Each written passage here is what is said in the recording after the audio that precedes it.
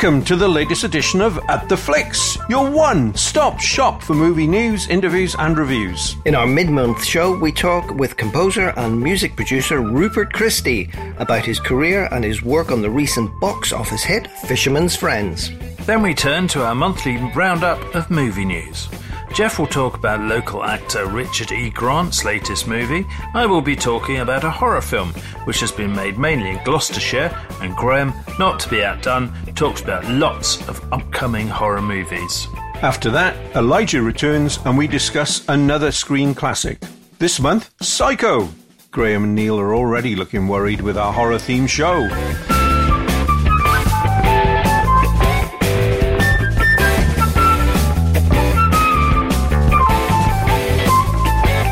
Greetings and salutations. My name is Jeff and my main cinema interests are political and horror movies. Hi, my name is Graham. My main cinema interests are sci-fi and comic book movies. And my name is Neil, and I just like films. Okay guys, before we get on with the show, there are two issues I have to talk about. One is the low output last month, and the other is the elephant in the room. If you mean Jeff, just say it, Graham. Fair point. Large, wrinkly and grey. Yeah, it's you, Jeff. Thank you, our very own rejects from the Jeremy Kyle Show. Like Jeremy, they also have long empty days to fill. I digress. Let's talk about that delay. I had all these jokes I was going to bring up for this show, and as time went by, I forgot them. That's old age, Jeff. Be thankful you've made it this far.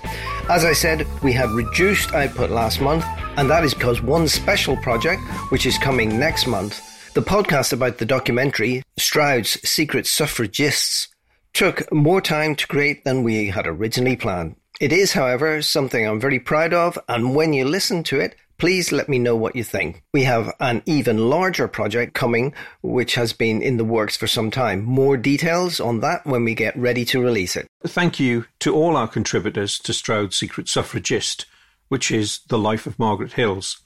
We learned a lot creating that podcast. A special thank you to Graham for the tremendous editing job he did.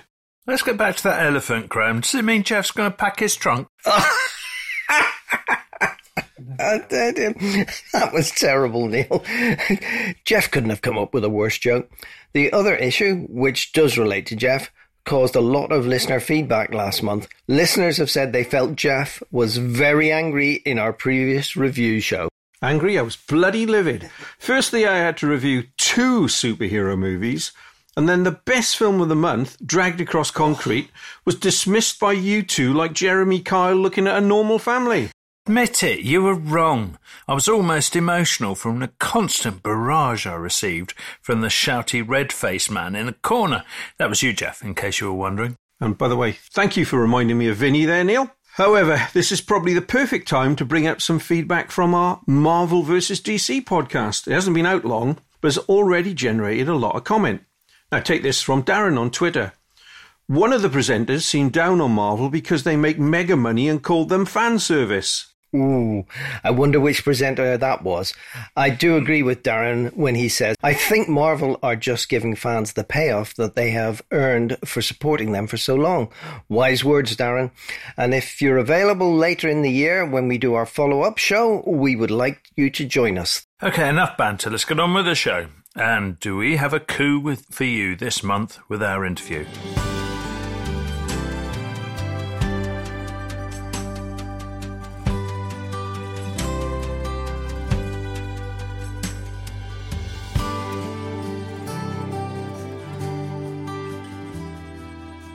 Our film of the month in March was the charming Fisherman's Friends. We really liked this British romantic comedy built around an unlikely group of fishermen folk singers. If you haven't seen the film yet, it is available on streaming and DVD in July, and At the Flicks strongly recommend it. After seeing the film, we were very fortunate in being able to chat to the film's composer, Rupert Christie. Rupert not only created a charming score for this film, he was the producer who brought these wonderful singers to a wider audience.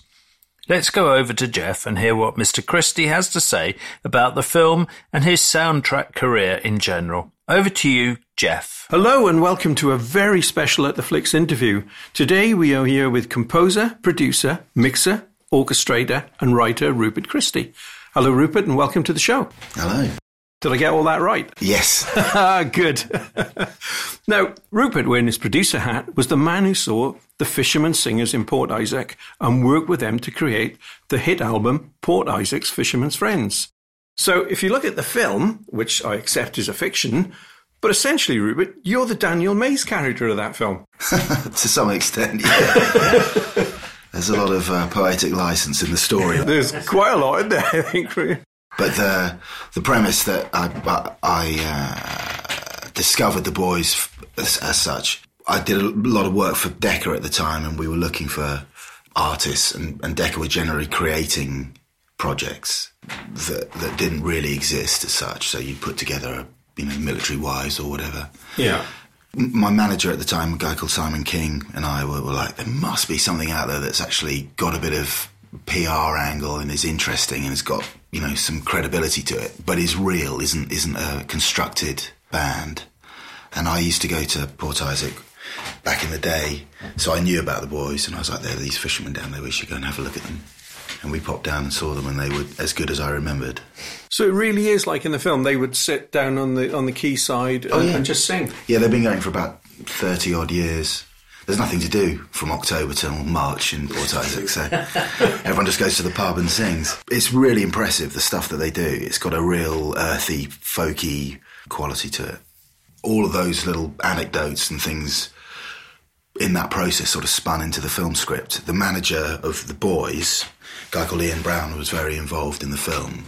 Yeah. In fact, it took 9 years to get that film off the ground because the album was 9 years ago. And it's gone through various transformations, script rewrites, different people owning the script and the license. Went through Ealing, which obviously is no more. Yeah. So it was rebought by a finance company and then bought back off them. So it's taken a long time to happen. Definitely worth it. Yes, exactly. Well, that's the thing that's so amazing is it's done brilliantly at the box office now. Yeah. It's going to be one of the biggest British films for the last 10 years. That is excellent. It's great fun. And it's amazing that it takes 10 years to convince people that it's worth doing. I mean, we've got a lot of American listeners and they keep saying to us, so when's it coming out here? I don't know. Keep checking. Yeah, well, they'll be in the process of selling the film on, and different distributors buying in now, so it shouldn't be too long. Yeah, and it is the type of film that goes down extremely well in America. Yeah, exactly. It's got a real flavour of England in it to it. So what was it about the Fisherman's Friends that you remembered and you went back that captured your interest to think, these guys are really good? The boys have got as comes across in the film to some extent, the boys have there's a certain quality to the singing, which is, it's somewhere between the sort of power that you get at a rugby match, that kind of rugby style, everyone giving it their all, really believing in it, that you never really get in any other form of singing, people properly going for it. But then they've also got some harmonic skills as well, so unlike your usual rugby crowd. Yeah. So there's a real middle ground between that, where they've ultimate power and then some musicality as well. They all sang in local choirs and various things, and they've all got pretty good voices. But also it's that blend of human voices where you go and I work with a lot of choirs, and you're taught to sing so your voice doesn't stick out. So everyone has the same tone, and it blends into a wall of sound. Whereas these guys, everyone sounds like an individual. And individually, when you're miking them up, you're like, crikey, how are these going to work together? I mean, properly different voices, but as a blend, it's just beautiful. Works really well. And then I think the crucial thing with the guys is there's a real sense of humour. There's the humour in the songs. A lot of them are quite bawdy and quite funny. Yeah. The way that they present them as a show, as a sort of live element, is half any gig is them taking the piss out of each other. And John Cleave is a real orator, so he sort of gives it a real sort of story behind things and explains stuff and takes the piss out of each other. They've been together in that village since they were born, so apart from Johnny Mack, who they call the outsider, and they're always like, oh, don't trust him.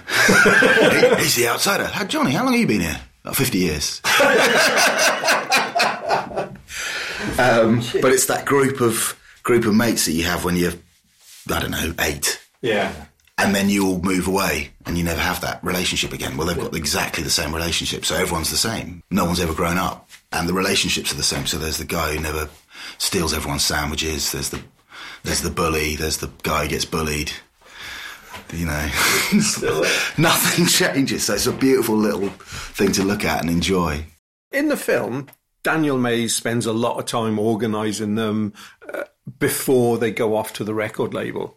In real life, what was it like? Well, when I'm down with them, then, yeah, there's a lot of trying to wrestle them into recording, which generally involves getting them just pissed enough. And they all drink different amounts, so you have to kind of balance this terrible sort of... Yeah, there's a graph somewhere. Pints versus musical skills, and it curves like that. Yeah. But they're all at different points on this curve, so you have to make sure everyone's drinking just enough to get them in the... Get them in the sweet spot. In the sweet spot. Middle of the bell curve. Exactly. And it has to be the right beer, obviously. It has to be St Austell. Otherwise, it doesn't work. If you slip in a Foster's in there, it's not going to happen. So that scene in the film when they're all in the pub and you got the grudges with the villages and all that. That's spot on there, no? So yeah, it seems fabricated, but all of those things are very real, very, very real. It's quite funny. No, they've got a manager who is very, very involved in the film. A guy called Ian Brown, who's he's a real powerhouse. Works as a consultant with Island Records and various other things, which is why they signed to Island, right, and not Decca, who I took them to originally. But they're both under the umbrella of Universal, so things move around. But Ian is, back in the day, he was a pig farmer, and that's given him all the skills he needs to work in the record and film industry. All right. And he's brilliant. He's involved in a lot of films at the moment. He was involved in Wild Rose as well. Have you seen that yet? No, next week. What a film. Yeah. I'm hoping to see it before Avengers takes over every bloody screen there is in the country. Oh, Wild Rose is a class act. Everybody I know who's seen it raves about it. Yeah, it's just beautiful. She's amazing. Her voice is ridiculous. Yeah. Jessie Buckley, can't recommend her enough. What a singer. I mean, they're really funny in that, you know, we work with lots of singers on various projects, and I can't think of anyone who could replace her voice. I mean, she's astonishing. Like, truly astonishing. And all that stuff we did for the film was live vocal takes. You know, proper stuff. Anyway, back to the fish. So Ian Brown is the guy who can handle those boys. There's a certain amount of psychological warfare as well, you know, giving people in the band enough control to move the other guys around. But they're, you know, it's like trying to herd cats, generally. So again, you got that sequence in the film where they go to London and they're all supposed to be resting. They just go off and do their own thing down the pubs. I mean, that was dialed back, I think. The truth came out, they'd never work again. They're an absolute nightmare. So you said they sort of... I know you had the one overarching Universal and then it was Island or Decca. Yes. Was there a lot of... around that, or was it? Yeah, I mean, I took them through to a few. There's a few labels that deal in either heritage acts or crossover things, and in fact, a lot of the labels. There was a period where they were all very keen on having a few things like that on the books. But there's a few labels that really succeed at that. Island have a part of their label that does. Decca are very good at it. Warner, particularly East West and Rhino, both have a really strong angle on that sort of stuff. And I've done similar things with Sony and Mercury as well. Ian had direct links to Island, and it made it easy. And that record did brilliantly. I mean, Ian's an absolute master of PR. So things that came out in the film without the £1 million record deal, that all happened. That's a real bit of newspaper frontage. Yeah, I mean, you know, the £1 million deal is, you know, is definitely poetic license as far as deals go. But that bit of PR was amazing. So they had, I think there was a point where on the harbour, all the three major TV lorries were down there. So they had the BBC lorry with it sort of satellite gear up, and ITV and Sky for a whole day. So you couldn't switch on any channel on TV without seeing about the Fisherman being signed. So it was an absolute stroke of marketing genius from Ian. And it's become the biggest selling folk album of all time. Sort of British folk, yeah. I mean, folk is British to all intents and purposes, or, you know, UK based. So yeah, it's done brilliantly as far as that's concerned, and it's spun into other records and various advertising campaigns and stuff. But above all, the boys are all fishermen or potters or writers, it's hard work getting them away from that. You know, it's like, oh, well, no, I've got to throw 20 pots today. Can't possibly play the Albert Hall. Here's some St. Austell beer. Is it tribute? Tributes there. Yeah. I mean, I like Tinners, and they've got one called Proper Job. All right. Which is usually served in wooden casks, which is a beautiful beer. But it's slightly too strong. It tastes amazing, but then they realise it's 5 point something or other. So the album comes out, big hit, and as you said, then 9 years of potential. We could make a film with this. Well, in that period, the boys have done other records, and they played Glastonbury a few times, and Albert Hall, and various other things. So the machine carries on, and they're still gigging and doing stuff. And I go and, on the whole, go and make records. When there's a label behind it, I make a record with them. I think I've done 4 or 5 records with them. So every couple of years we spin out another record, and they sell multiple thousands on the Platte, on the seafront when they're gigging down there.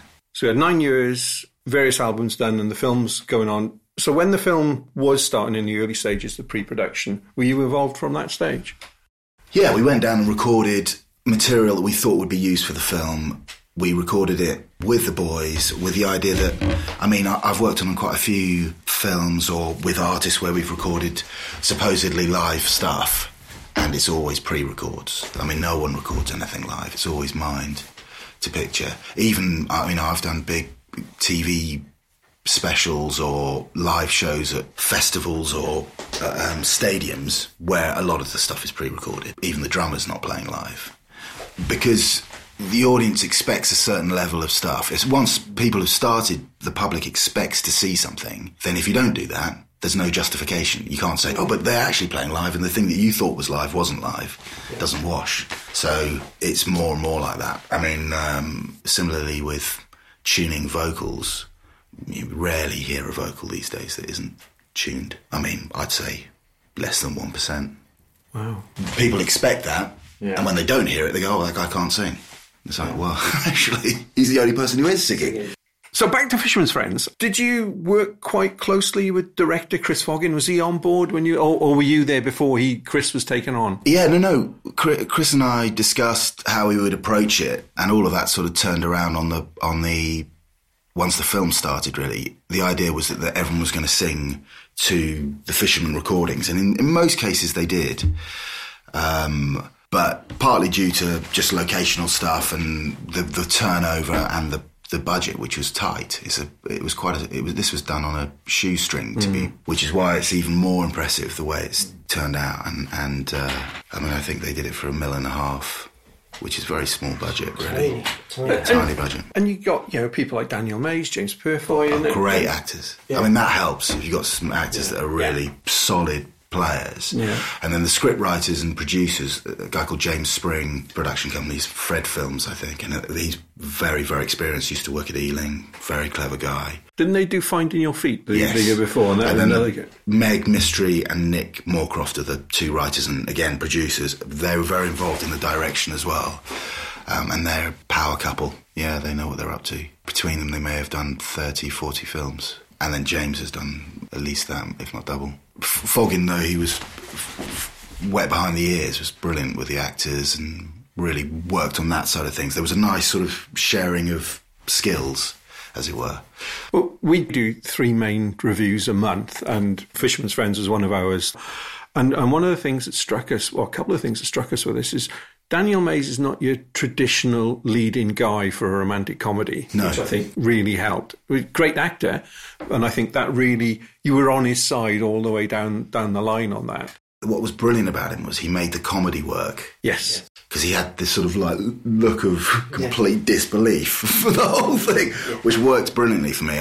He was the real foil against all the jokes. Yeah. And without that, it would have been hard. If you played someone who didn't have that kind of character and face, really, I think you'd have had a real trouble with the plot. And there's something about his eyes, there's a real tenderness there. So, when he's fallen in love with the place, fallen in love with a woman, you believe it, you go with it. The sort of the way that he turns native in the film and falls in love with Port Isaac, that happens to everyone who goes there. So the whole film crew were like, keep going down there on holiday now, and everyone's moved in. I think some of the investors have bought houses down there. It's ridiculous. It's one of those sort of places. that once you go and see it, you're like, right, that's it. See you later. I'm here. James Purfoy's from Somerset, isn't he? Originally, Yes. I think it goes down there, but he's normally the strong guy, or the more traditional leading man. But playing the part he played, I thought, just brought another string to his bow. Yeah, it was good. It had a really nice balance. Often these sort of romantic comedies, you get the demographic is heavily weighted in favour of women, or an edgier film, and it's heavily weighted for the male audience. I pitched it pretty much right. It's right down the middle. So drag your husband down to the cinema. He doesn't go, oh my God, you owe me one. I've taken that for the team. It's like everyone walks out really enjoying it. It's a gentle film, but it doesn't make you feel bad. Now, well, I've yet to come across, I don't know about you guys, I've yet to come across anybody who hasn't liked it. And I think that in this day and age, that's pretty good. And I believe some of the fishermen were in the film as well, in the quiz night. I think all of them were in there. There was a few little scenes where, cutaways where they're walking around the corner, or they were in the pub for the quiz, They have a quiz down in Portgaven, which is the next bay, and they're all really clever guys. Myself and my assistant, a guy called Sam Burden, who I use on most projects. Whenever we're staying down there, if we're there over a Sunday night, then we head down to Portgaven with the boys to do a quiz. Can't get anywhere near it. Yeah? Yeah, they're proper quiz masters. Yeah. In fact, I think a load of them did the Eggheads thing. Oh, right. Yeah, they're punchy quizzes. Is it like the singing? They have certain beers and it goes like that as well? Up and down, There's a bit of that. Your incidental music in the film, which I think is fantastic, and we've been listening to it on the way down this morning. Great. So, Yeah, it was tricky to find as with all film, there's always a bit of a committee. The people who have the concept of the film, the writers, the producers, the director, and in this case you've got the artists as well, and the label are very heavily involved, and the publishing to the score, which is a new business model which has been around for about 5 or 6 years. Financial firms are buying publishing in scores because you can pretty much guarantee a certain amount of return, and then it has an enormously long tail with TV and streaming forever. So as long as you're repaid your initial investment on that first bit of cinema, then the tails run forever. So it's a quite good investment. So people are buying publishing, and the publishing was sold to another Universal label. So there's a lot of people very interested in the score before I even write a note, who've got an idea about what they want it to be. The concept was that it was going to be much folkier than it ended up being. I have done a lot of work with people like Bellowhead and Faustus, who are quite gritty English folk, very traditional. So, and that was probably where my head was at initially, as with the music supervisor.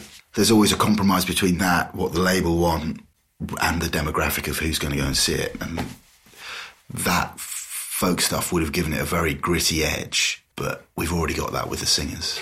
Yeah. And it needs something a little bit gentler and a little bit sweeter to tie it all together, and really to keep out of the way of things. So there's a couple of themes that are very reoccurring and rearranged throughout the thing. There's a love theme that develops between Danny and Tuppence, his character, Alwyn. And then there's a sort of Port Isaac type theme, which is like the locals that runs through. And that's the Welcome to Cornwall theme. Exactly, Welcome to the Cornwall theme. And it appears in various forms throughout that. And yeah, there's a real sort of... There's a lot of times where there'll be a big sea shanty and the timing will be all over the shop, and some of it's been done live on the ship, and we've got to blend that with the fishermen singing and tie it back into sounding real and having some power, and then that has to go into the score. So there's a lot of transitional stuff that needed to be seamless, which is always, I mean, in that kind of musical, I mean, it's almost like a traditional musical film, like a Mamma Mia or a... Yeah, we're going to be coming on. Don't choke. Give him the Heimlich. The Mamma Mia, or what's been out recently, the Greatest Showman. Greatest Showman. Yeah. Although that's very pop. based, and there's much less transitional stuff. There's a lot of this stuff around because it's making huge amounts of money. I mean, outselling all the music industry stuff. So they're putting out big albums, and then The Greatest Showman was #1 in Britain 2 Christmases in a row. I mean, that's unheard of. Yeah. And ran for 12 weeks in the theatres. Oh, yeah. It's unheard of. Exactly. Just keeps coming back. Yeah. Never Sing dies. along. And now they're going to sing along. Well, no, all the big pop writers are now making musicals. Max Martin, who's the big American writer, he wrote all the Britney Spears and Taylor Swift singles and The Weeknd. Basically, every #1 single for the last 10 years has been pretty much Max Martin, and he's doing a musical in London. So his musical, I think it's called And Juliet, and it's starring a girl called Cassidy Jansen, who's one of the sort of contemporaries of Jessie Buckley. Yeah. So they're very interlocked, although Cassidy's very much on the theatre stuff, but she was the lead in The Beautiful musical, which was the Carole King Okay. musical. I don't know if you saw that. No, I I haven't. saw it on the telly. I didn't see it live. It was very good. It was brilliant because it was one of those musicals that, you know, I don't know a lot about Carole King other than Tapestry. But what was beautiful about that musical is you saw all her previous writing, and she wrote for everybody. And funnily enough, partly to do with that musical, but partly because I've known her before. But Cassidy and I have just finished a record for BMG, which is like she was always a singer-songwriter when I knew her before she went into theatre. And we've done a record that's coming out, which is a sort of Joni Mitchell, Norah Jones style thing. She's utterly brilliant, but she's, as I say, she's the lead in the next Max Martin musical, which will be a Shakespearean thing with pop stuff. See, now that's interesting about the whole musical thing, and I know we're digressing, but I'm fascinated in this point. One of our themes at the moment is the whole thing of streaming versus cinema and Netflix and that. And I just wonder whether this is an area that Netflix isn't going to pick up on and cinema will pick up more on it. It's hard to do it in a series format, is because you need so much music. Yeah. And music takes a very long time to put together, to construct, more than it seems shoot picture. Because shooting picture is almost a live thing, whereas putting music together is never recorded live. It's always constructed. So it's like animation, and that takes a long time. I mean, obviously Glee was a good example of a TV show that did work on that front. But they didn't have a lot of songs within each show, maybe 2. Yeah. And then all these musical films have 20 songs. So you've got a lot of music to put together. It's like doing 2 records. And, you know, back in the day, bands would take a year to do a record. Yeah. So to do 20 songs in less than 6 months is pretty hard going. Glee's quite interesting because to me, I only saw a couple of episodes of it, but that was the recycling of fame from the early 1980s. Yes, well, that's sort of thing. I mean, the way that they got away with it is all those songs were covers. So you're not having to write the best song ever. Yeah. You're using a cover.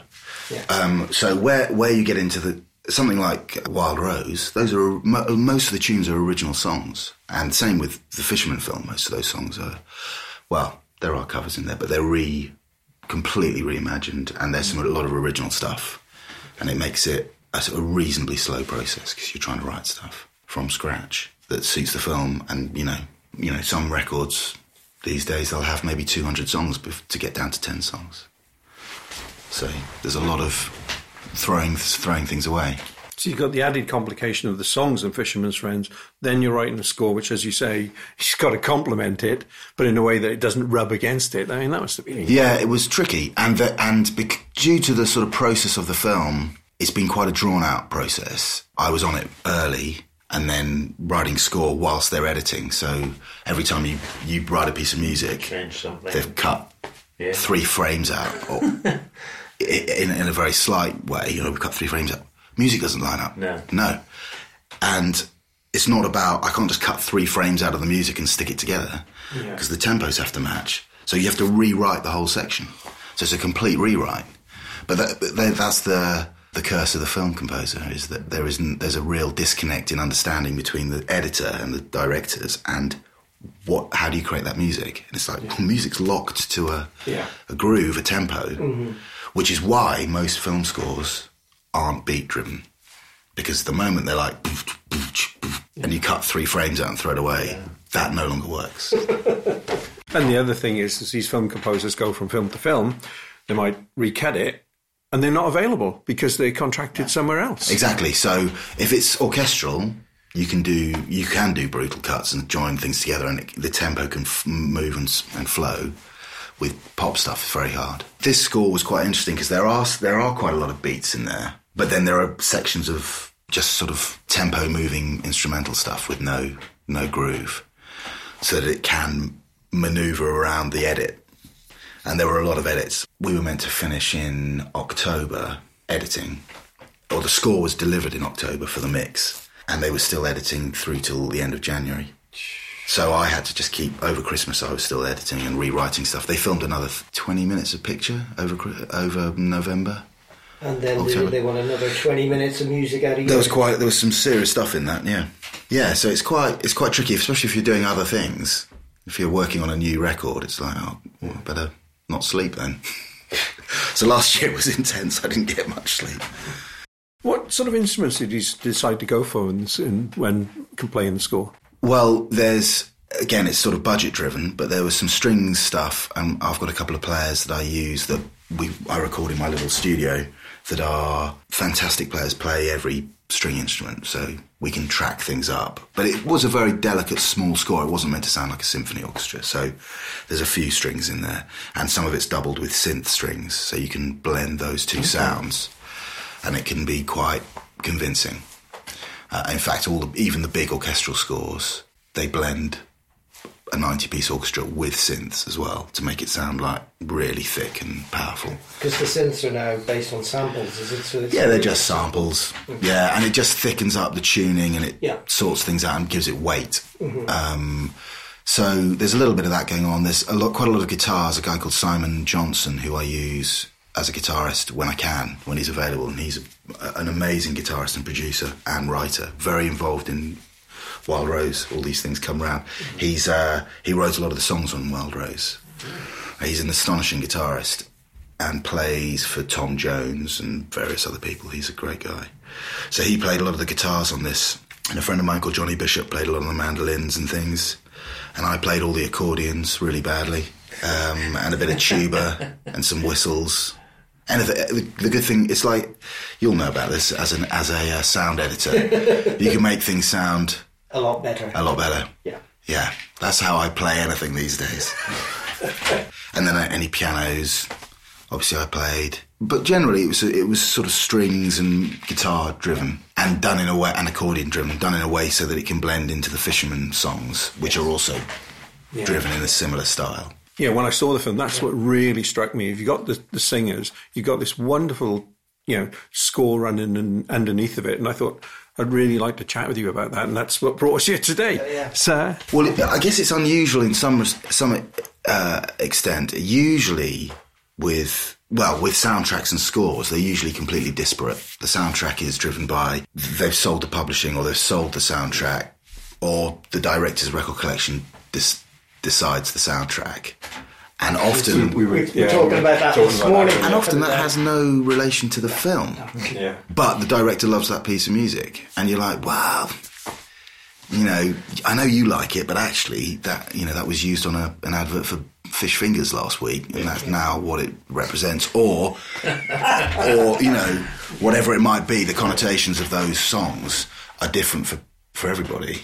And it's a dangerous thing. What you really want from your music supervisor or your music editor is to pull in things that actually lock together as a soundtrack. But often that's not the case. And then you've got the score, which is usually someone completely separate, and they're trying to get that to work as an underscore. Really, the function of the score is to control the pace of picture, to control all the tone and dialogue that isn't spoken, if you see what I mean. So what are they actually saying in this piece? I love you. Do they? Or are they just about to shoot them? Or is it, or is this the end or the beginning or all those things are pervaded by the music, because often they can't be, it's just, picture becomes 2D. It's like, what is the emotion behind this? What's the actual meaning of it? All of that has to be controlled by the score. And then you've got these directors who've got these fantastic relations with composers. I mean, Spielberg, John Williams is the obvious one, but also, filming near us at the moment is 1917, Sam Mendes' new film. Yeah. Thomas Newman's already locked into that, as he is for all of his films. And then Chris Nolan's about to make a new film. guarantee you Hans Zimmer will be attached to that. Yes. Where the relationship develops with the composer and the director, actually that's the best possible solution. It usually means that the composer has a little bit more free rein and there's less of a committee. There are always exceptions to the rule, but the composer, that's what their lifeblood is. And they'll see the picture and they'll go, I know how to do this. Yeah. And they'll do it. And it'll be the first thing that they do, not the second thing they do, because that wasn't the thing that was obvious. It was like, I know exactly how this should be. I'm going to do it like this. And where that becomes edited by the committee, or the director doesn't trust the composer, or, you know, they're not quite locked together, it's rare that the score gets better. Yeah. It might get better as far as the director's concerned, but as an overall view, is it better? Well, probably not, because it wasn't, you know, the composer's now trying to shoehorn something that he's not feeling into what the director wants. But that is the nature of any committee-based decision. You know, this happened with Brexit. Mm-hmm. No one's going to get what they want. No. We're going to end up with a complete cluster, and that is film. Yeah. Film is a cluster. All the great films were made in isolation. Someone made it. No, there was no, you know, they were like, this is a bodge. It's never going to work. Here's the money. Go and make it. Bring it to us when you've done it. And then it turns out to be an absolute winner because there were only two people involved. Yeah. And their vision was untainted. Yeah. Where it becomes a big, we've got to make this work. Everyone's got their piece in there. Committees you can only end up with the lowest common denominator. Cannot be anything more. Yeah. And that's the trick. So where you've got a composer and a director that work together, and the director's like, John, I don't know what you're doing, but I trust you. Go and do it. We were on BBC Gloucestershire, weren't we, talking about Jaws? And the story on that is sort of Steven Spielberg's having all this trouble with the film. He said that John Williams got to write the score, comes and listens to it, and he starts play the score, and he starts playing the two notes. Said, right, John, you've had your laugh. Now, really, play me the theme. And, you know, and it's only when you put it all together. I mean, that music saved that film because they had so much trouble. Well, I mean, John Williams is the master of making very bad sets and material suddenly seem expensive because his writing is so expensive and so high class that you know, Darth Vader's got a bucket on his head. I mean, if you watch it with no music, it's like you've got to be having a laugh. You know, kids look at images of Darth Vader now, and they're like, "You're joking. You got to be joking." That's like Bucket Man in a 2-year-old's cartoon. Yeah, you know, it's the scariest figure of most of our lives. Yeah, but it's all about the score because the score makes you go, "That's not a bucket. That is that's protecting his burnt face." And all of that's in the music, because it's never said. And hence, you know, the shark in Jaws. I mean, what a terrible piece of... the thing didn't work. It's just, You know, the score makes you believe that shark is lethal. Scares the life out of you. Exactly. Every time you hear those notes. Yeah, just very, very clever writer. One of my favourite scores, which was done in 10 days, was... Roman Polanski had thrown out the original score for Chinatown. They brought in Jerry Goldsmith. It's my best score of all time. One of the best films Absolutely. of all time. Absolutely. I mean, Jack Nicholson's favourite film of his own. Yeah. Definitely Jerry Goldsmith's best score. Yeah. Definitely the best Polanski film. I mean, just like the triumvirate of films. And in 10 days he wrote that in. You've got this most romantic of themes in the front. You've got a lot of atonal music that harks back to his score for Planet of the Apes, and it's genius. It's just genius. Yeah, it's the best score. It's my favourite film.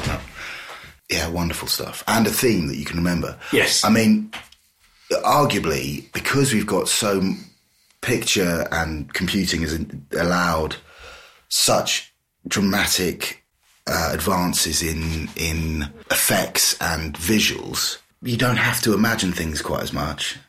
You can get away with a lot of holes in other parts of the film. So the scripts can be slightly holier, the acting can be slightly ropier, and the score can be completely atonal and doing nothing because the picture now allows it to be.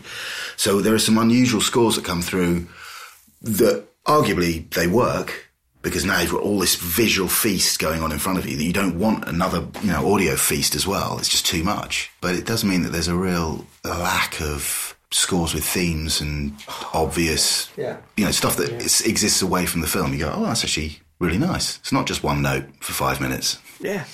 And I know I digress and we'll come back in a minute, but I'm just fascinated to go down the story. I mean, we talk about the superhero thing, the Avengers. Now, Alan Silvestri has written a really good theme. Yeah.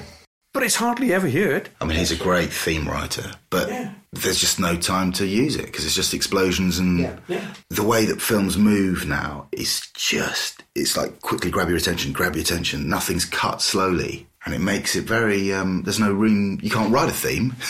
You can't get it in. That's a really good point, because you look at Ridley Scott's film Alien, the way that's paced and the way Goldsmith's score just builds and builds as it goes through, and it's just low-key under it, but when it needs to, it crescendos. I mean, there's only about 3 locations in that film. It's a script. It's a theatre script.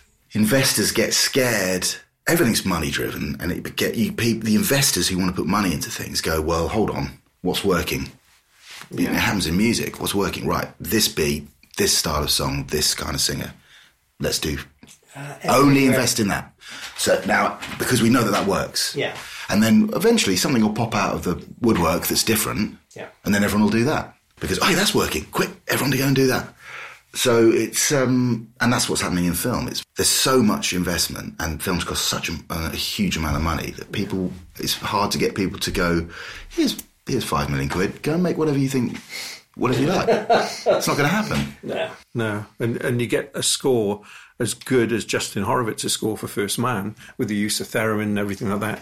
And it's not even in the Oscars. It's not even nominated in the Oscars. I know. It's just bizarre. Jeff's still hurting from that. I am really. I'm particularly hurt in that, and no disrespect to Mr. Goranson, I'm sure, great guy, great composer, but for Black Panther, over First Man for score, I'm sorry. Well, I mean, that score thing is, score awards are linked to sales, aren't they? Yeah. As opposed to the score. That's the problem with all awards, is the writers, the composers, the actors, you're creating art, but it's not judged on art, it's judged on sales. And on that basis, McDonald's is the best restaurant in the world. And the problem is it's across all art, but not within the world itself. So, I mean, every now and again there's someone in there like a Max Martin who's like, this is the form, I'm going to do it to the best of my ability. I'm going to prove that this form can have class and greatness. And then you go, yeah, and you've done it 20 times, 20 global number ones. No, who else has done that? Again, obviously when you're the Beatles, it's slightly easier because you become a phenomenon. When you're Coldplay, you become a phenomenon and you can keep doing it. But as the bloke in the background, who's like, I can make anyone a number one. I don't care who it is. I can create and write them a number one. That's a skill within the art form, and there are obviously examples of that in the modern film and art and music. It does exist, but also there's a lot of McDonald's. So Fisherman's Friend's not the first film that you were involved with. You worked with Michael Kamen on a number of films. What are your memories of Mr. Kamen, sadly no longer with us? I did a degree at the Royal Academy under 2 very prolific writers and arrangers, Rick Wentworth, who wrote the score to Withnail and I, amongst other things, but a great writer, and an arranger called Nick Ingman, who wrote a lot of TV advertising stuff and was a big arranger, particularly for pop records, did and still does all the big records. And he's an amazing arranger, and it was a great course to be on. There were only a couple of us a year, and part of our route out of it was people got placed with Michael. He had MS quite badly when I worked with him, but he was still very prolific, and he was an amazing character. Could charm directors and make them feel at ease and give them the feel, we were already well into the realm of play me the whole score exactly as it's going to be on synths, which is the current state of affairs. So when you demo, what used to happen with scores is the composer would just play the piano along. Oh yeah, we're going to do this. This will be on brass. This will be on oboes. Whatever it might be. Now, what's the score going to be like? You've got to basically record the whole score. It's got to be exactly like it's going to be. So that takes a long time. And programming it is slower than recording it with the orchestra. So we're in a terrible state where you've made the score and it's taking you 10 times as long as actually recording the score's going to be. Technology doesn't always work in your favour. Michael was still in the zone of, I'm not going to play you anything on the synths. I'm going to sit down at the piano and explain to you how this score's going to work. And one of the few guys who could do that. And wow. Directors would be like, yeah, great, I believe it. He had that skill. He had probably the most crucial skill as a film composer, which is never to get flustered or panic in any way. He completely unaware of time, completely unfazed. Michael, the orchestra's going to be on the stand you're up on the conductor's stand in an hour, and you've written no cues. God. Expand that. What? You know, that's Michael all over. So we'd often turn up at Abbey Road, the orchestra would be there, he hadn't written anything. The whole team would all be in the back. How about this? You know, whistling something or playing something on the piano. I reckon this might work. Yeah, go and sort that out. Oh, we're not talking of small films, we're talking things like Event Horizon and X-Men here and there. Standard Michael lack of panic. But the thing is, you there's a certain... I've got a man who does panic. Yeah. I mean, and some of the team never panicked either. They'd just be like, you know, unbothered by it all. It's definitely a crucial quality to have, because there's the two approaches. One is the I'm right, I'm the composer, I know what I'm talking about. But you can't have that battle every time. And there is a committee of people and they've all got valid points, and most of them are paying your wage. So they often pull rank. So there's a point where you can't be too attached. You have to go in with I'm prepared to chop this up into small pieces and glue it back together in a different order. And that often makes you a more desirable composer, because you're malleable and you're prepared to go through all the loops of it. Doesn't necessarily give you the best score, but it makes you easier to work with. And that's half the gig. One thing that Michael did have, as well as his unflappability and his ability to be sort of removed to some extent, was that he was an amazing melody writer. So he wrote themes. And that was his big thing. He wrote proper songs. So all of his themes have a real connection, and they're melodic, you know, as shown by the fact that he wrote Everything I Do for Bryan Adams. Yeah, so I mean, as a film, not many film composers write songs that outsell all songs. Yeah. But it's also, a real skill. Yeah, but also the theme from that film, taken away that song, is still brilliant. I would put that up against Corngold's Adventures of Robin Hood and say they're equally good. Oh yeah, Michael was a monster at those sort of things. He was brilliant. He had a brilliant pace concept, which was always triplets. It was always that sort of thing. And he used that in Robin Hood, and he was so you can always spot that in his films. And he also had just as I say, a brilliant touch for melody. Gave films humanity that possibly wouldn't have it otherwise. Can I ask about a film that you were involved with Michael, which is one of my favourites, Open Range? Yeah, it's great. Yeah. It's a great film.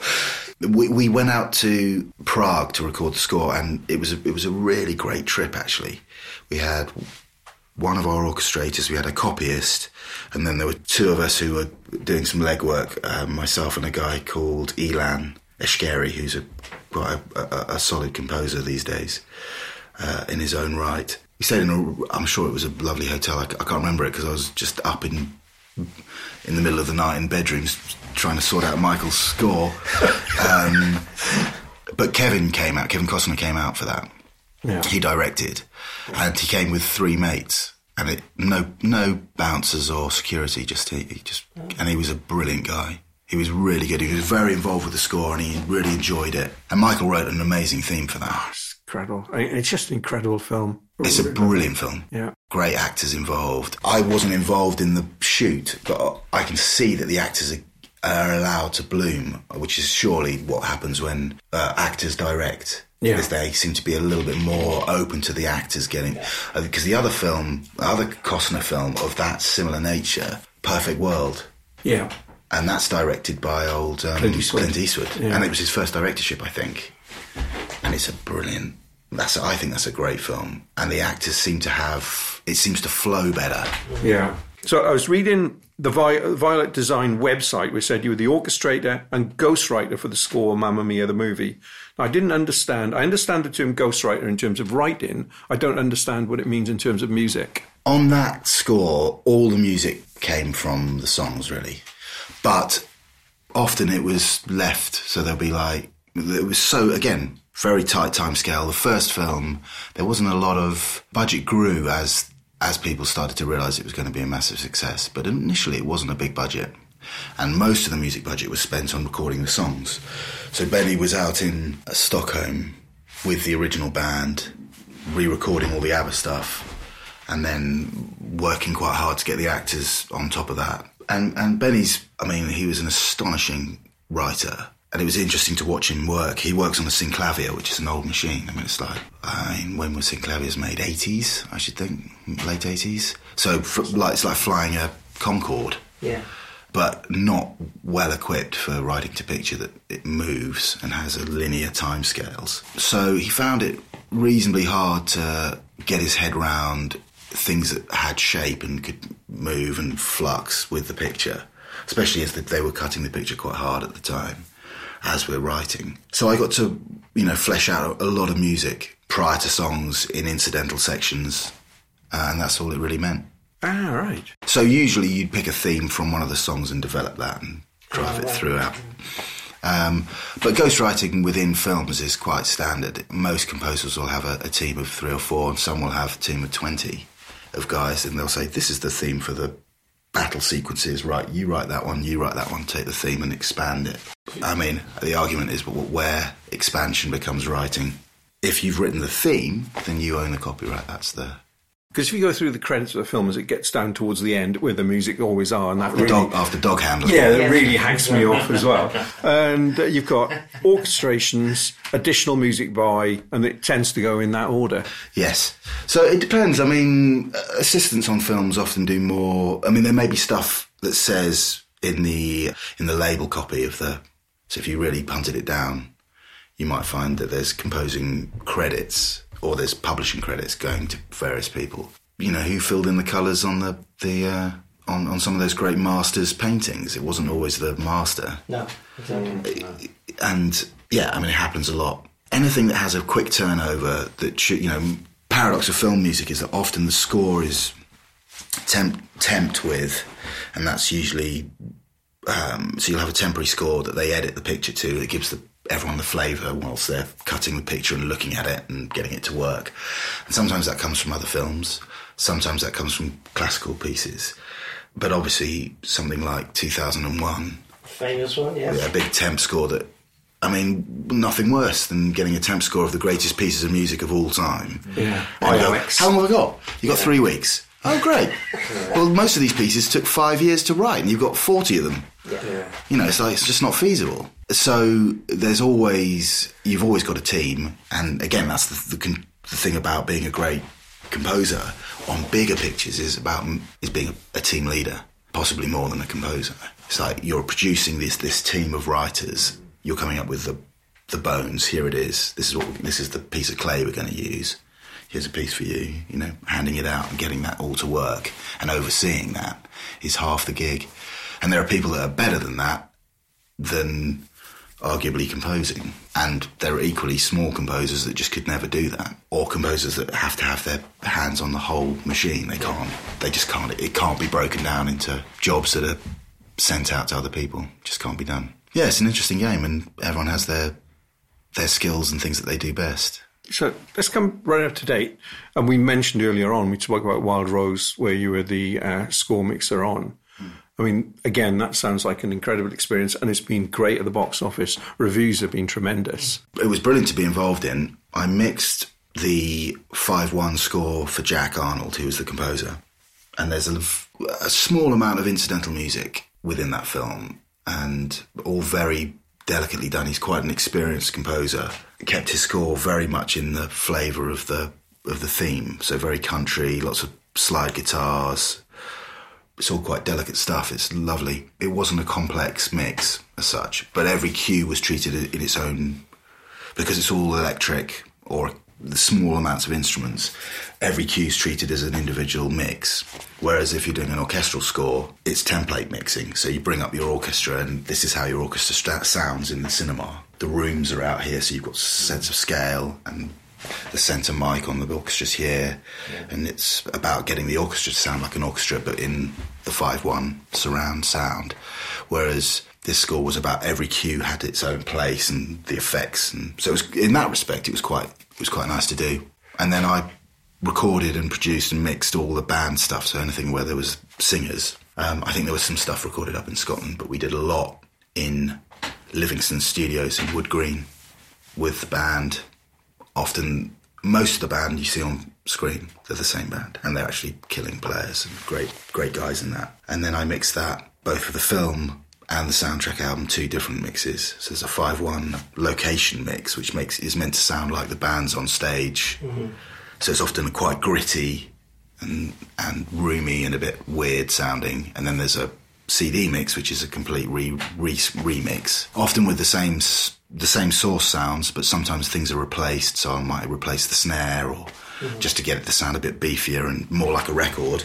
And then we did radio mixes, which were remixed again, so that they're really poppy and punchy and clean. So, yeah, a lot of work. Going round and round the same thing. But another success. Tom did such a great job on the direction. I mean, he's going to be the next big director. He is phenomenal. Brilliant writing. Music's awesome. The guys involved in the team writing those songs, Ian Brown, Simon Johnson, I think the script writers and Jessie were all involved. So it was a real... Oh, wow. And she's just ridiculous. She's amazing. So when you've got an actress like that, you can't, it's very hard to push her in the wrong direction. She's got a real feel for it. Her voice is ridiculous. Yeah, and above all, it's a beautiful story. It really gives you, as a musician watching that, it feels like my life, because it's always that balance between something you love, trying to balance that against your life and your family and all the rest of it. For me, in some ways it's worse, because if I was in a cave in the Himalayas, I'd be making some music, but it's also my job, so there's a real element of I'm digging a hole as well, musical hole the whole time. So it's a real balancing act, and that film captures that. All right, that's top of my list to watch now. Now, film music is just one small piece of the incredible work you do, and you've worked with some of the greatest musicians out there. Do you ever get any time off? No. Okay, that's fair enough then. My missus is very angry about it, to be fair. She doesn't quite understand. But it's this thing of self-employed. You can't ever say no to anything.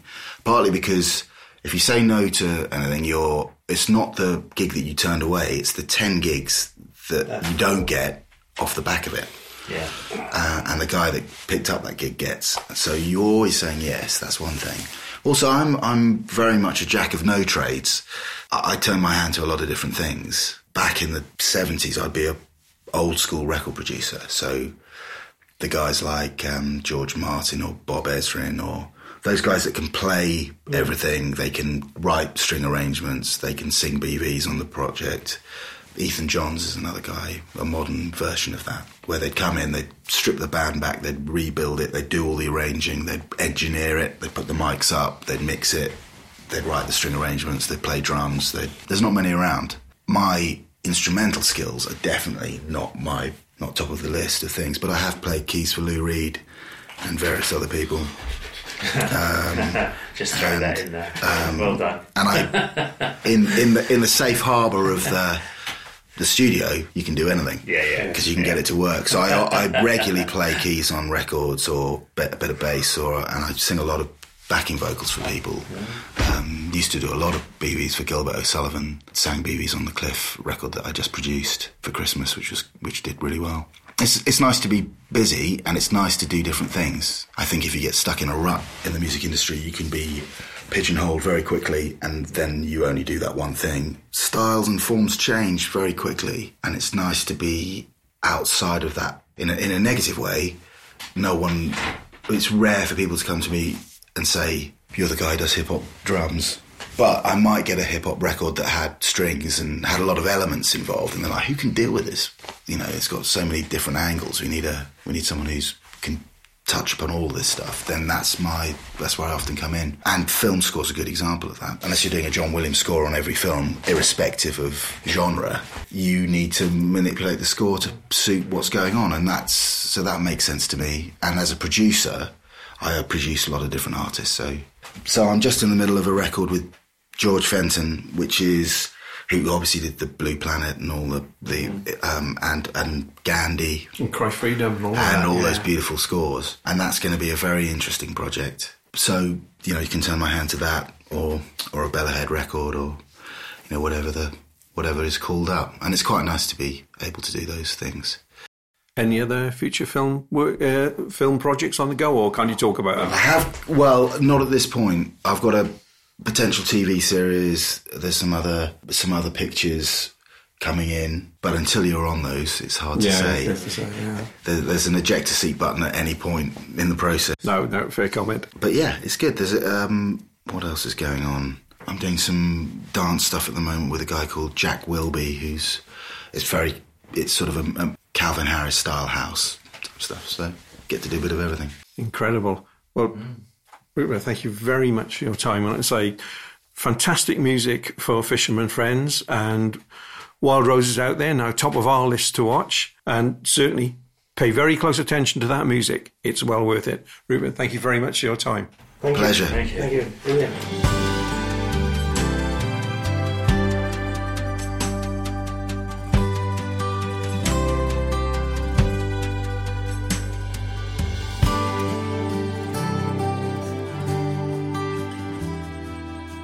He was a delight to talk to, and as an added bonus, he introduced us to a fantastic sandwich bar in Epsom as well. Thanks, Rupert. OK, let's find out what else is happening in the world of movies as we change into our newscasting suits for the movie news.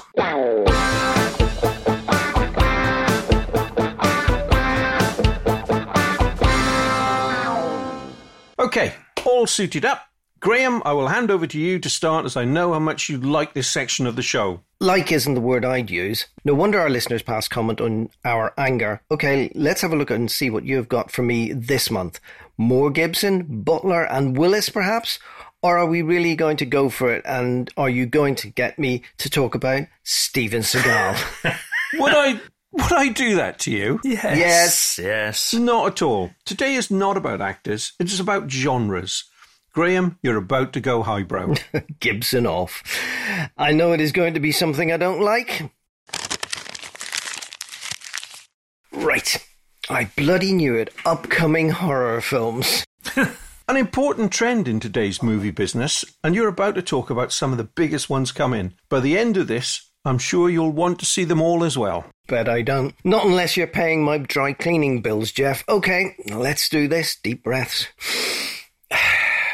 Horror films continue to be the most successful films being made at the moment, unless, Jeff, you count these fantastic superhero movies. Horror movies are usually low budget and can give very good returns for their investment. In recent years, a growing number are also hits with the critics. It Chapter 1, Hereditary.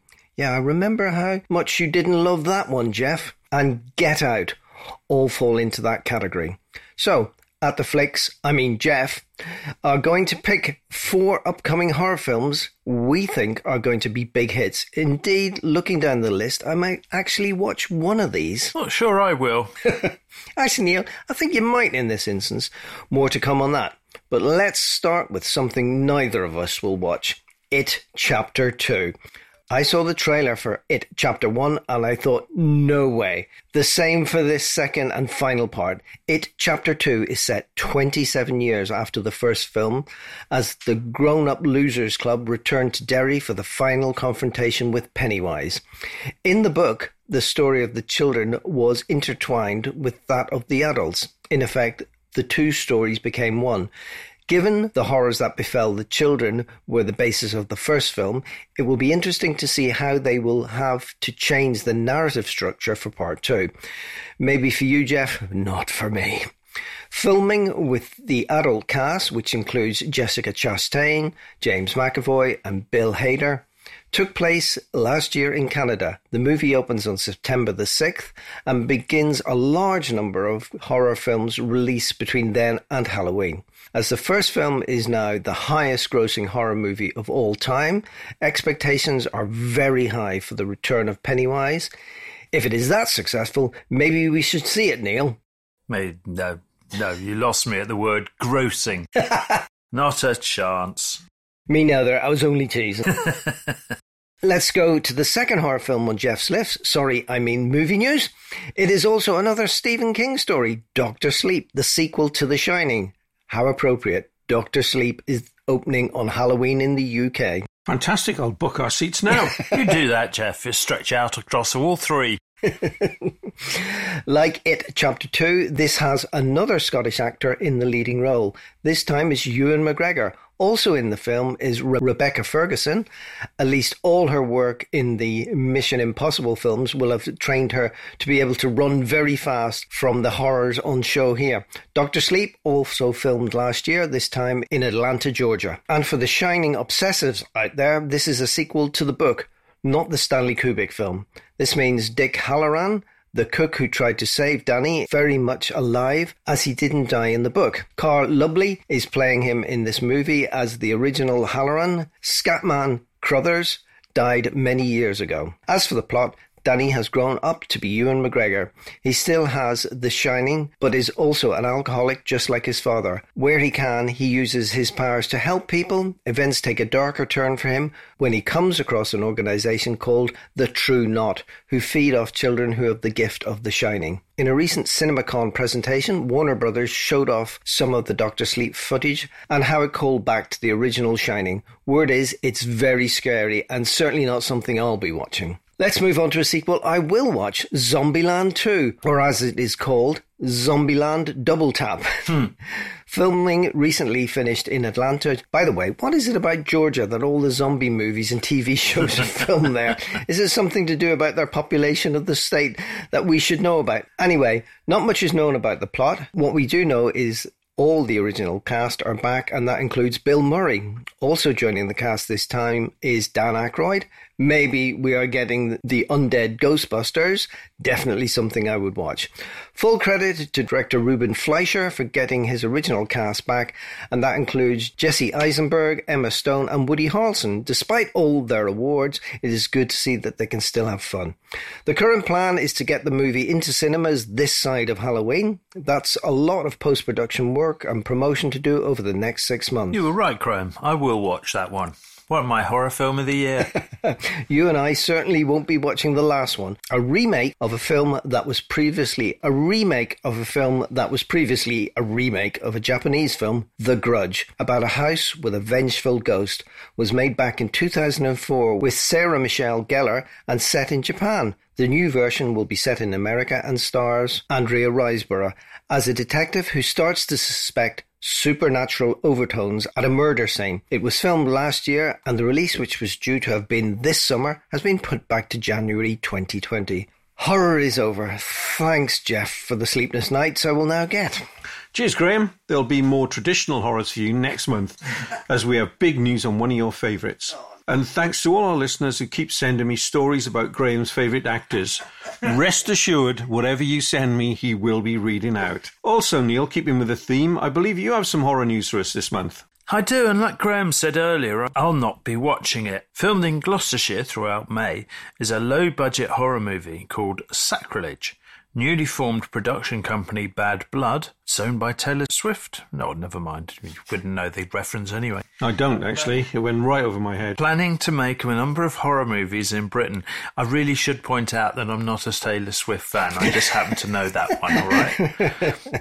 Anyway, little is known about the plot, except that it has elements of Cabin in the Woods and The Wicker Man. An interesting combination. I was a bit worried then, Neil, when you said that about Taylor Swift. Yeah, I'm getting concerned. I thought you were going to give up on your Barry Manilow collection. I'm pleased to see not. And also, I see you as an extra in The Wicker Man, Neil. Maybe sitting up in The Wicker Man itself. Funny you should say that, as there was a call-out for extras for a night shoot in a sequence shot near Wootton-under-Edge a few weeks ago. They wanted torch-carrying villagers, as if they would trust you with fire, Jeff. I'd have put your name forward. That said, as the villagers had to terrorise the heroes of the film, I think you would have been perfect. As I said, Bad Blood is a new production company formed by Mark Kenner and David Creed, so not Taylor Swift, who I know nothing about, both of whom have had years of experience of working on major films. This, I think, will be a company now to watch as it develops in the Southwest, although I won't be watching the horror movies. Jeff, over to you. Thanks, Neil. Continuing a local theme, Stroud resident Richard E. Grant has had a great year. A key role in the new Star Wars film, Rise of a Skywalker. Oh, that's actually very funny. That's quite funny for you. Did you get that from someone else? No. It's my damned with faint praise by these two. Fantastic. He also got an Oscar nomination for his excellent work in Can You Ever Forgive Me? And a co-starring role in the sequel, The Hitman's Wife's Bodyguard. That's a bit of a mouthful. It's a sequel to surprise hit The Hitman's Bodyguard a few years ago, where professional minder Ryan Reynolds had to keep assassin Samuel L. Jackson alive and deliver him to The Hague. Now in the sequel, currently filming in Italy, Croatia, Slovenia, Bulgaria and the UK, the plot twist is Reynolds has to keep Jackson's wife, played brilliantly in the first film by Salma Hayek, alive. She's fantastic in that film, isn't she? She is. She's really good. Foul mouth and aggressive reminds me of my wife. I might actually leave that in. See how that goes down. See how far it gets. Additions to the cast this time around include Morgan Freeman, Tom Hopper and Antonio Banderas. While Richard E. Grant was in the original, it's expected that his part will be much bigger this time around. That's what an Oscar does for you. Judge for yourself when this big budget action comedy opens in the summer of 2020. Okay, let's find out what we're talking with Elijah about this month.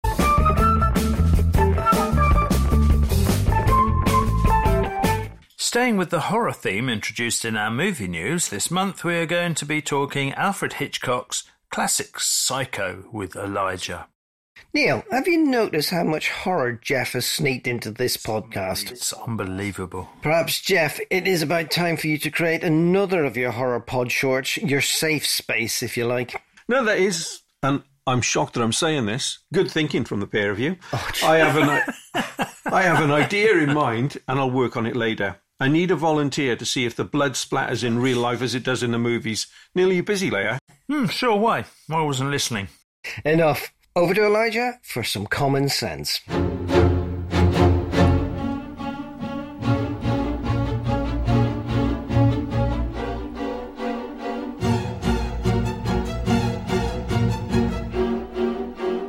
Hi, welcome to your At The Flicks team.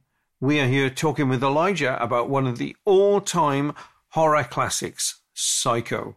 Elijah, welcome to the show. Thanks for having me on again. What are your thoughts on this Alfred Hitchcock classic?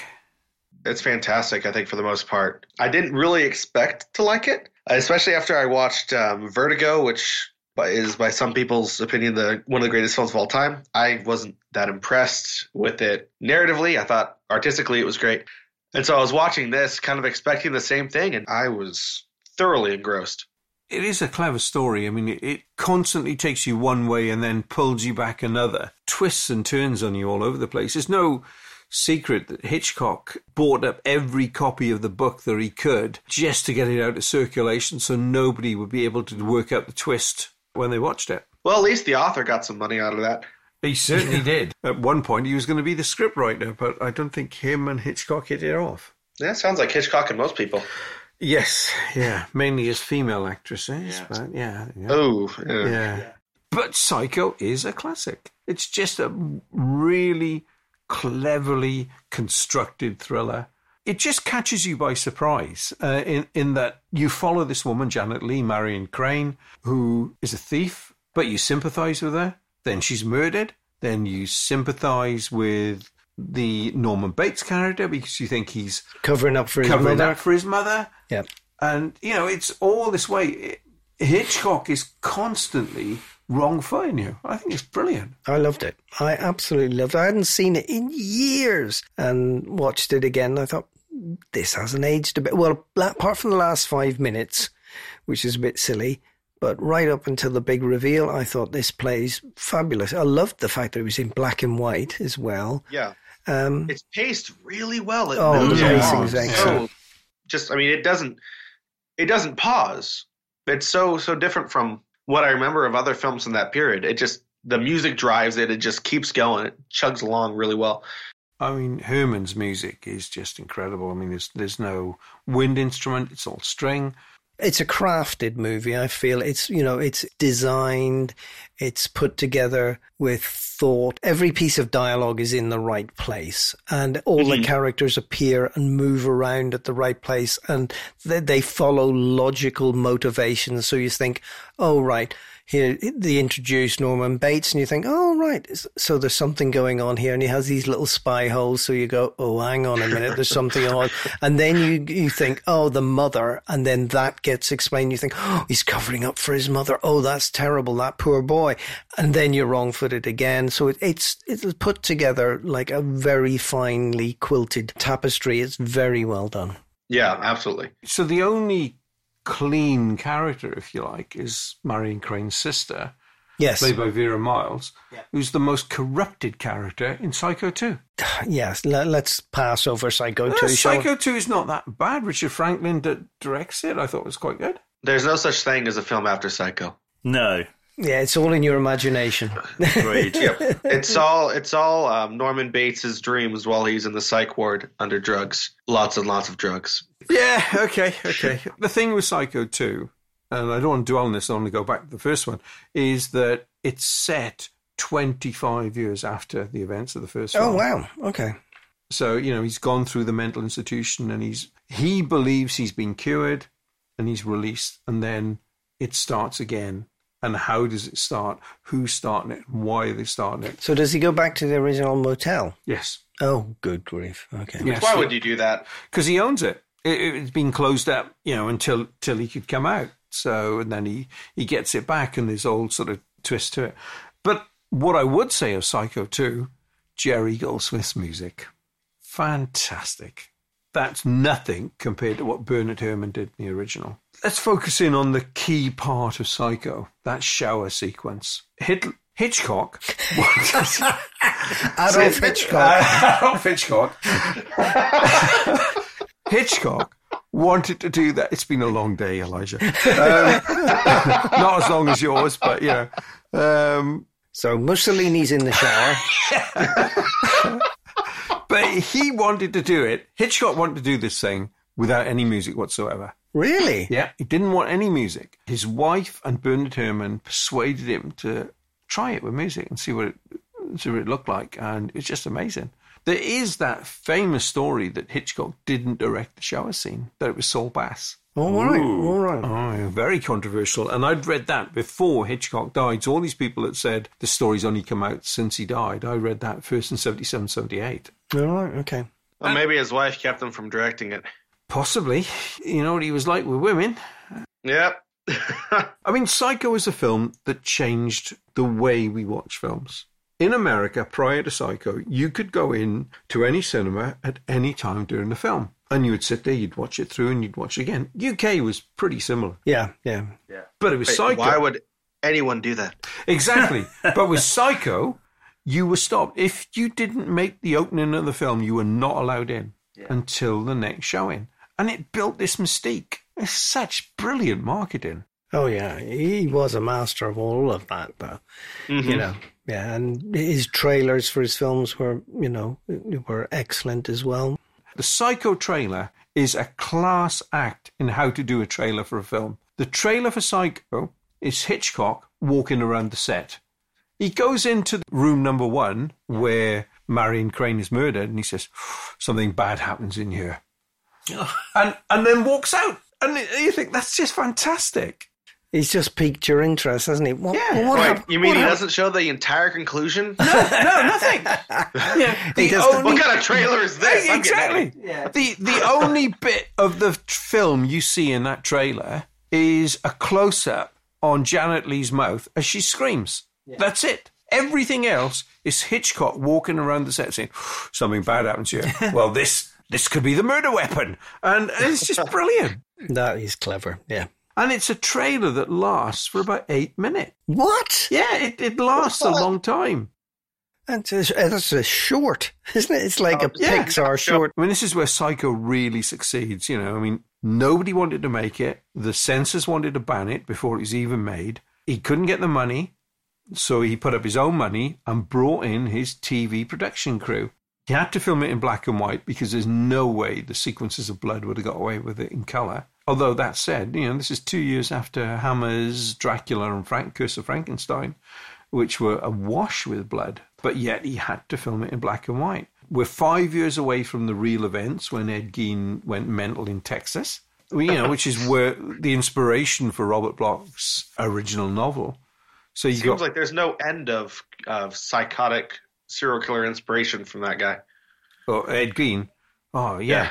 Possibly the three greatest horror movies of the last 60 years, Psycho, Texas Chainsaw Massacre, and Silence of the Lambs, are all inspired by one person. Gein was committed and he died in a mental institution in the mid-70s. And somebody said, I remember a famous quote that somebody said about this. They said, I used to look after him. He's a lovely guy, except when the moon was out. I stayed away from him then.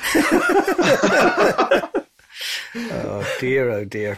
We spoke a lot about the film. Let's talk about the performances. I mean, what are your thoughts on Anthony Perkins? I think he was absolutely great. He really sold that kind of misguided, weird, almost childlike adult. And I was thinking when I watched the film, I was kind of live tweeting it, or at least I live tweeted 20 minutes of it. And I was like, oh, he's such a sweet, innocent kid. And then he looks in the peephole. I'm like, oh, scratch that. Yeah. And you can tell that there's something off, but he plays it perfectly. So you know he's off, but he also appears sympathetic. Like he's a very sympathetic character throughout. And then at the very end of the movie, when you've got the mother talking and it's a slow zoom on him, that was just brilliant. Yeah, I find that one of the most uncomfortable things to watch in cinema to this day. It killed his career because he was typecast forevermore after that. Yeah, wasn't he like a really big star by then? Yeah, he was. He was he's a young star, and he was sort of looked on as one of the, in the James Dean era. So he's coming out of that. He usually played the young son who wanted to get ahead. Mm-hmm. Although in this thing, he literally wanted to get ahead.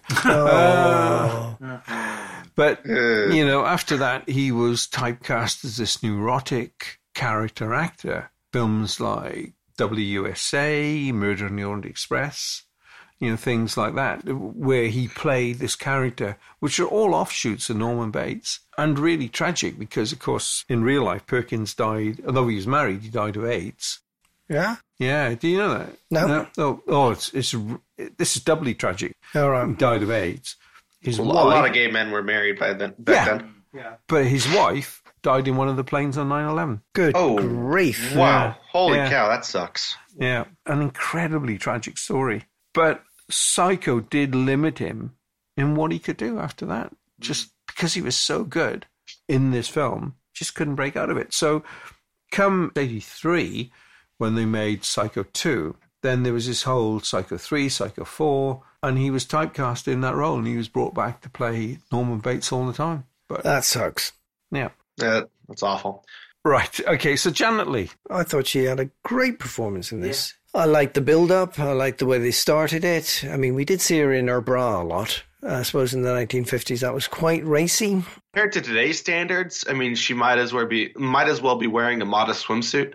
Yeah, exactly. But I thought she was very good. I liked the way the tension built with the policeman and the way she was constantly looking over her shoulder until sort of when she gets to the most terrifying part of her story or her journey, she gets to the Bates Motel. She almost relaxes, doesn't she? Oh, at least, and here's this nice weird chap talking to me and offering me sandwiches and milk, and it's all very relaxed. And then, of course, it all goes south for her.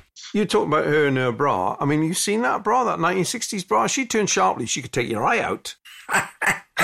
Looks like Madonna. Yeah. Oof. Yeah. But I do like that line of Anthony Perkins when they're having the milk and sandwiches. Yeah. And they look around the room at all the animals that are on the wall. And he says to her, I like stuffing things. Right, no. Okay. If that's not a clue where this film is going, I don't know what is. Probably straight from Hitchcock. Yeah. I mean, he was probably thinking it when he had it put in. Let's talk about the music. Bernard Herrmann's music score is just phenomenal. I know we covered it loosely earlier on, but this use of just strings, no wind instruments is just incredible. Yeah, and it's a proper score. It adds to the film. It's not I think you said the last time we spoke to you, it's not like happy when it's happy, or stabby when it's stabby, and sad when it's sad. I mean, it is kind of stabby when it's stabby, but Yeah. But it's very, very different type of stabby, And I thought it worked really, really well, and it built up the tension and the suspense and what's going to happen It's next? really creepy, isn't it? Yeah. it keeps you in a state of unease the entire film, even when nothing uneasy is happening. Like when she's driving down the road, it's very uncomfortable. Yes, it is. It's Yeah. uncomfortable musically. Yes. And so it sets you on edge. And as the film goes on, it doesn't get any lighter. It doesn't get any nicer. It just keeps ramping up that tension and turning the screw. Here's how good this is. This film is almost 60 years old. You play just a couple of beats from that shower scene with the strings, with the violins, and everybody would know what it means. Yep. Yes, exactly. That's so good It is a cultural icon, isn't Yeah. it? So I'm in a room, and with you, Elijah, I count you here as in the room, virtually in the room, with a whole load of people that won't watch horror movies. Would this encourage you to watch any other horror movies? No. No, modern horror films are rubbish. You tell me. Maybe some older ones. Maybe it depends on what the horror film's trying to tell. Like I'm not interested in Pet Sematary. No, I mean Psycho's a really creepy thriller, isn't it? It's more than a horror film. Yeah, it's a precursor to all the slasher films, and even it creates so many tropes that are used in everything. So like the Janet Leigh's character is the slut, and then her sister's the virgin. Yeah. And Which gets twisted in nowadays Psycho the too. guys always get killed, but back then they didn't really castigate guys for being adulterers. Yeah, So that he's is- pretty much left off the hook. That is a really, really good point. And I hadn't thought of that. Because if you go to something like Halloween, so you got Janet Leigh's daughter, Jamie Lee Curtis, in that, who is the virgin. She's the only one that survived. All her friends, all their boyfriends, all get killed. That's a really, really good point. I mean, it could also just be cribbing from Dracula with that idea of the him kidnapping a virgin. Horror films are essentially, in my opinion, two things. It's either horror from within, so in other words, within your family, within your cycle, that something's wrong, or horror from without. You go somewhere where you shouldn't have gone to, and then you get caught into a cycle you can't get out of. And that's how horror works, on one of those two. And you're right, this horror from within is probably the most primal. You think you've got your world order sorted, and something's come in there and it's going to destroy it. There's nothing more frightening than that. And sometimes that fear is justified, sometimes it's not. No, that's right. And it can be played on. And that's the other part of this as well, is that you can get, and I go back to the old Twilight Zone episode, The Monsters That Do on Maple Street, which is all about aliens. They don't invade. They just put the fear out there that the monsters are already there. So you're ripping And so they each other start apart. getting, they're at each other's throats the whole time. Yeah, exactly right. And then, when that settles down, then they move in. That, I think, is a really fascinating thing. And particularly at the moment, whether you're over with yourself or whether in this country, it seems to be played on all the time, whether it's justified or not. Well, it gets clicks. Oh, it certainly clicks. does get clicks. It gets clicks, it gets traction, and as long as it gets clicks and gets traction, it's going to keep getting hyped, and the media makes everything worse in every way. But do you think, and we've gone way off the point, and this isn't going to make it in the show, but the whole internet thing has actually, rather than expanded our world, has shrunk it? We're like medieval villages now. I mean, flat earthers. Bloody Netflix has put a thing out about flat earthers now. Yeah, they stole my idea. Do they? Yeah, I wanted to do a sort of reality TV show where we put a load of flat earthers in two big trucks, and then they have to race to the edge of the earth and film over the edge. And that was my idea for a. Okay, there you go. You've got trucks. You've got access to boats. You can travel anywhere on the planet. Just go for the edge. It used to be that if you were a crazy person, Yeah. you had to find another crazy person physically or via the mail. There Now, it is. There if you're it a crazy is. person, you use Google and you find a million crazy people Yes. that are Yeah. just like you.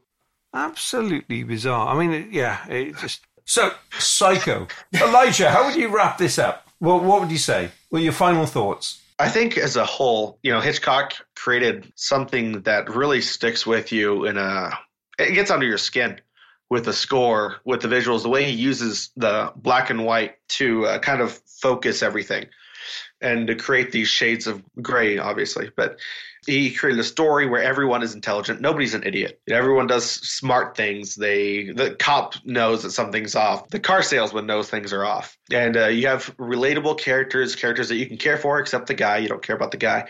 And then, really, like you were saying, Graham, just really subverts all your expectations. Every time you think you know what's going on, you have no clue. No. And then he creates something brilliant at the end, except for, that weird little 5-minute exposition scene that is definitely for the 1950s, not for a modern audience. I feel like it needed some sort of explanation. I just don't know if I would have chosen a guy who sounds like a TV preacher. Great movie. And speaking of TV preacher, how would you sum it up, Neil? I watched it for the first time about 2 or 3 years ago at your house, actually. No. Yes, you did watch it at my house. I was amazed you survived it. Yeah, it was seriously creepy. I mean, I was scared stiff at some points. It was really, really, really scary, and especially when the old lady in the window, and that really creeped me out.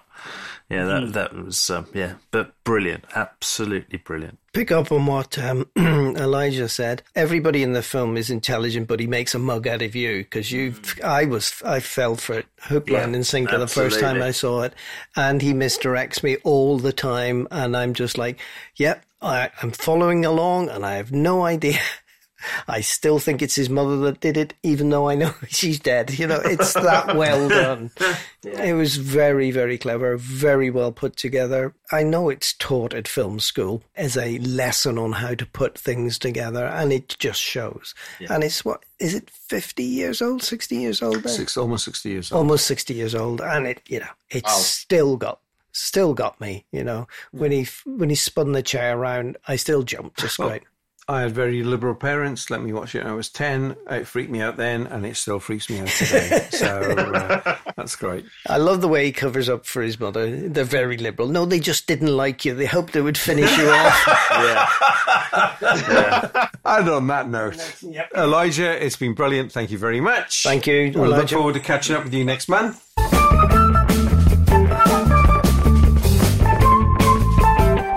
Actually, that is a horror film I have seen. One of the few, and it's a classic. Why should I watch anything inferior? Jeff, what are you doing with that knife?